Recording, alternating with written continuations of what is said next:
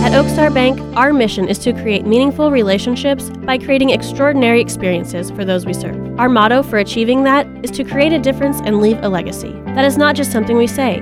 It is something we believe and strive to live each and every day. We don't see those we serve as customers. We see them as friends and neighbors. We believe our community should be a better place because we are here and we take that commitment seriously. We look forward to continuing to serve you. Oakstar Bank, member FDIC, equal housing lender. 95.3 KDKD, today's country. Good morning. I'm Country Boy Don Williams, and it's time for our Community Spotlight, brought to you by Oakstar Bank. This morning, my guest is Lieutenant Braxton Williams with the Public Affairs Office at Whiteman Air Force Base. Good morning, Lieutenant. How are you? Good morning. I'm doing great. Thank you very much for having me. You're awesome. Glad to have you, and tell us a little bit about yourself. Yeah, so a little bit about me. I joined the Air Force back in August 2019 when I first went to officer training school. Okay. Fast forward almost 2 years later, I'm ending my time at Whiteman Air Force Base here in just a few weeks. I'm going to be heading to Patrick Space Force Base. Be an interesting change of pace for sure. But public affairs, it was my number one choice. I'm very happy that I got that. I did communication while I was in school for my degree. I got to run the newspaper there at my university. And the fact that I got my number one choice going into the Air Force was something absolutely fantastic. I'm very proud, very happy to have gotten this job. Well, congratulations on that. It's always nice to get to do something that you're passionate about. And speaking of which, you're going to Patrick Space Force Base, you were saying? That is correct. It was named Patrick Air Force Base, of course, but with the Space Force becoming its own branch, and growing as well, it is now Patrick Space Force Base. All right, give us a little bit of background on what you know about the Space Force and its connection with the Air Force and that type of thing. Yeah, absolutely. Overall, Space Force is a lot more focused on communications in regards to that. They handle a lot of launches, as you might see, from, I believe, both in California and in Florida, as you might be familiar with, things like SpaceX and handling those as well. But overall, a lot of their mission, is kind of similar to what the Air Force does in regards to working on things like deterrence of adversaries, assurance of allies, things like that as well. But they just handle it more on the side of literally space, satellites and communications from ground up or even through space, things like that. So it's a lot of similarities between that and the Air Force, I would say. Okay, so if Darth Vader appears all of a suddenly, probably just get a picture and an autograph. But, absolutely, yeah. Right, yeah. Exactly. Wow, that's pretty interesting because we've all heard of the Space Force. We all heard, it was happening. But where are they at right now as far as recruitment, that type of thing, and where are they at on that? Do you know? I do know a little bit. When I found out I was going to Patrick Space Force Base, I wanted to do as much research as I could for the Space Force. So I did do some research in regards to where they're at. Right now, I've realized and done some research finding that they just had their first JROTC group graduate and go through. That was all Space Force members. Not too long ago as well, through a basic military training, they had their first Space Force only group go through as well. So now there are a lot of Guardians coming through. They're growing greatly. A lot more bases are popping up that you'll see either being renamed from Air Force bases to Space Force bases throughout the country. And I'm really interested, to hop in kind of early, especially for public affairs and communicating that story.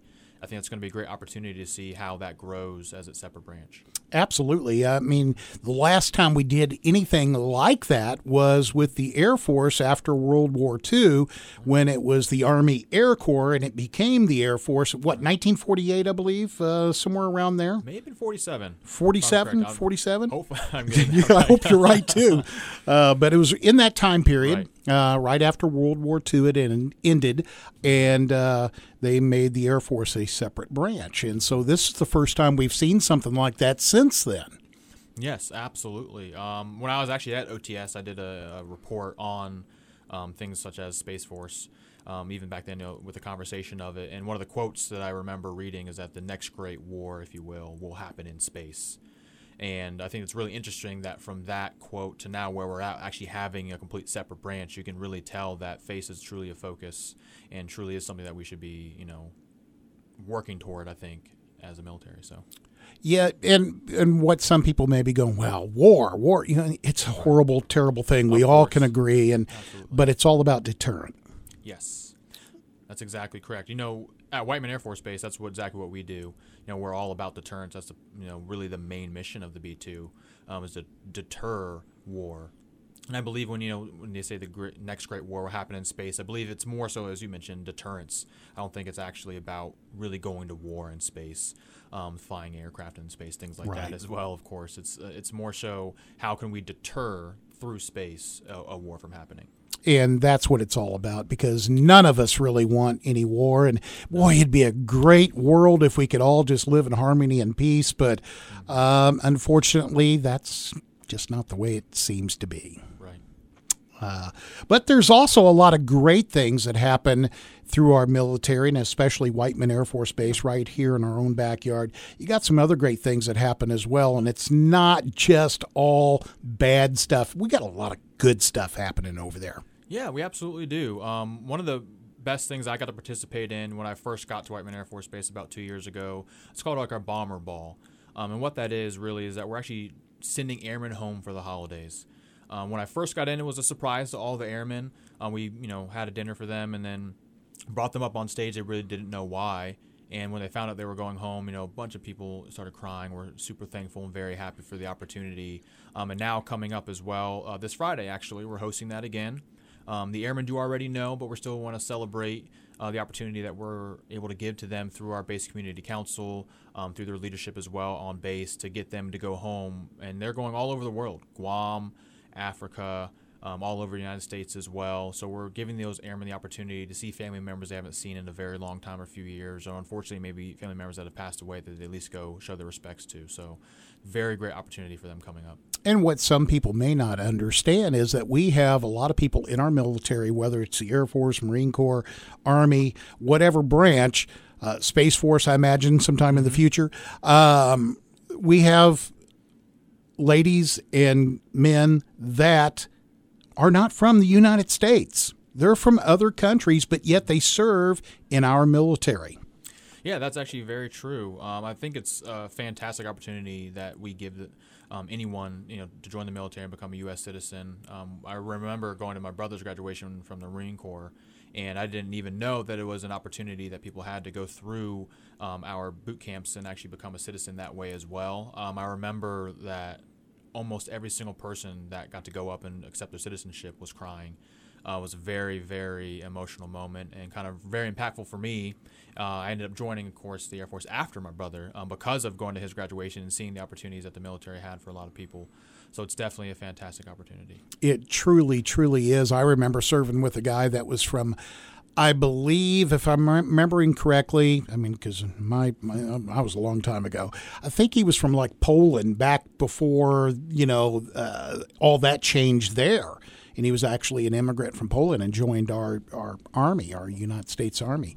And I remember sitting and listening to him tell stories about how bad things were there. And of course, things have greatly improved, I should say, in Poland since that time. But these are great opportunities for some of these young people to not only become a United States citizen, but to better their lives in so many ways. Absolutely. And funny you mentioned that. We actually had a member, he just left our base in PCS over to Germany, but it was a great opportunity for him because he originally actually was from Germany himself. And he did, in fact, serve in the German military, in the German Navy, I do believe. He's one of the great mentors that I had. He ended up joining the Air Force, has been in for, I believe, almost 8 or 9 years. But yeah, it was, same thing. He found an opportunity that way and did become a U.S. citizen as well through that. And it's always fantastic to see the opportunities that it gives to people. And honestly, he's one of the people I've learned the most from in my military career, learning from NCOs, people who were enlisted, even brand new members through our military right out of boot camp. You can always learn something from them. And those stories that you combining, multiple countries are very, very helpful and a great way to diversify our military. And speaking of which, I remembered when you were saying that he had been in the Polish army, or in the Russian army at the time, or whichever. But I remember now you saying that and how different it was from the United States Army. So yeah, huge. And then looks like you guys have some other things going on. Well, first I want to know more about this bomber ball thing. So tell me a little bit more about that. Yeah, so our Bomber Ball, it's a great event hosted by our Base Community Council. For Whiteman Air Force Base, I believe we have 18 communities that support the base. Okay. So, helping airmen find affordable areas to live, trustworthy places to go for apartments, for housing, things like that as well.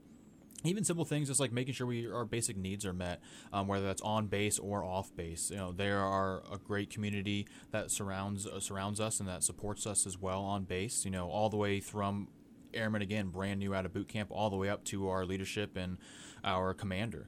So they help out our tenant units as well.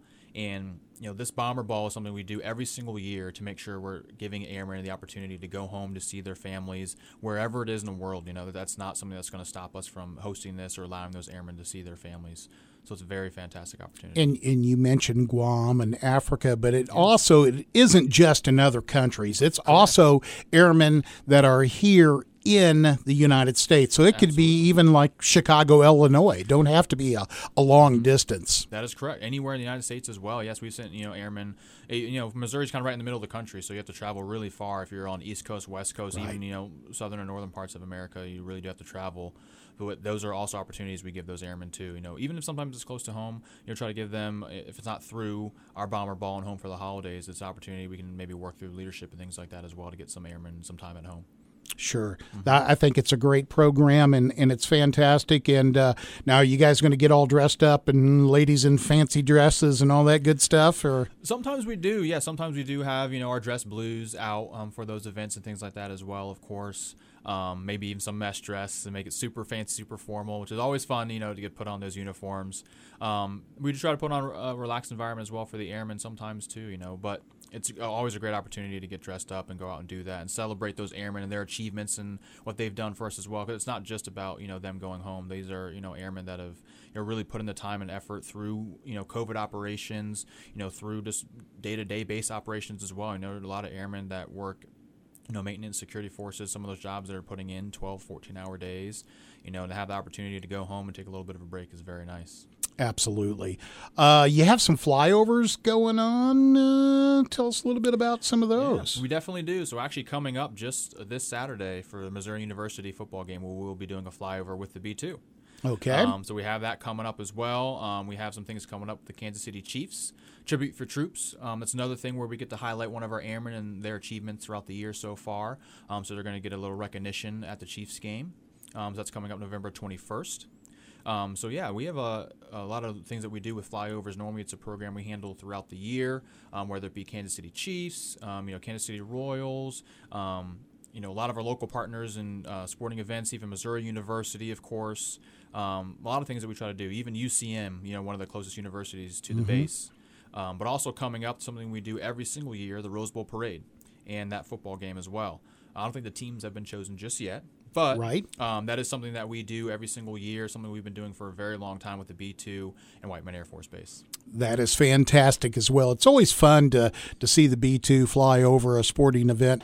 I know I got to go to the 2004 World Series, St. Louis Cardinals and Boston Red Sox. Boston won it in 4 games for the first time in 86 years, and me and my daughter were there. And of course, pregame, the B-2 flew over, and it's always a great experience.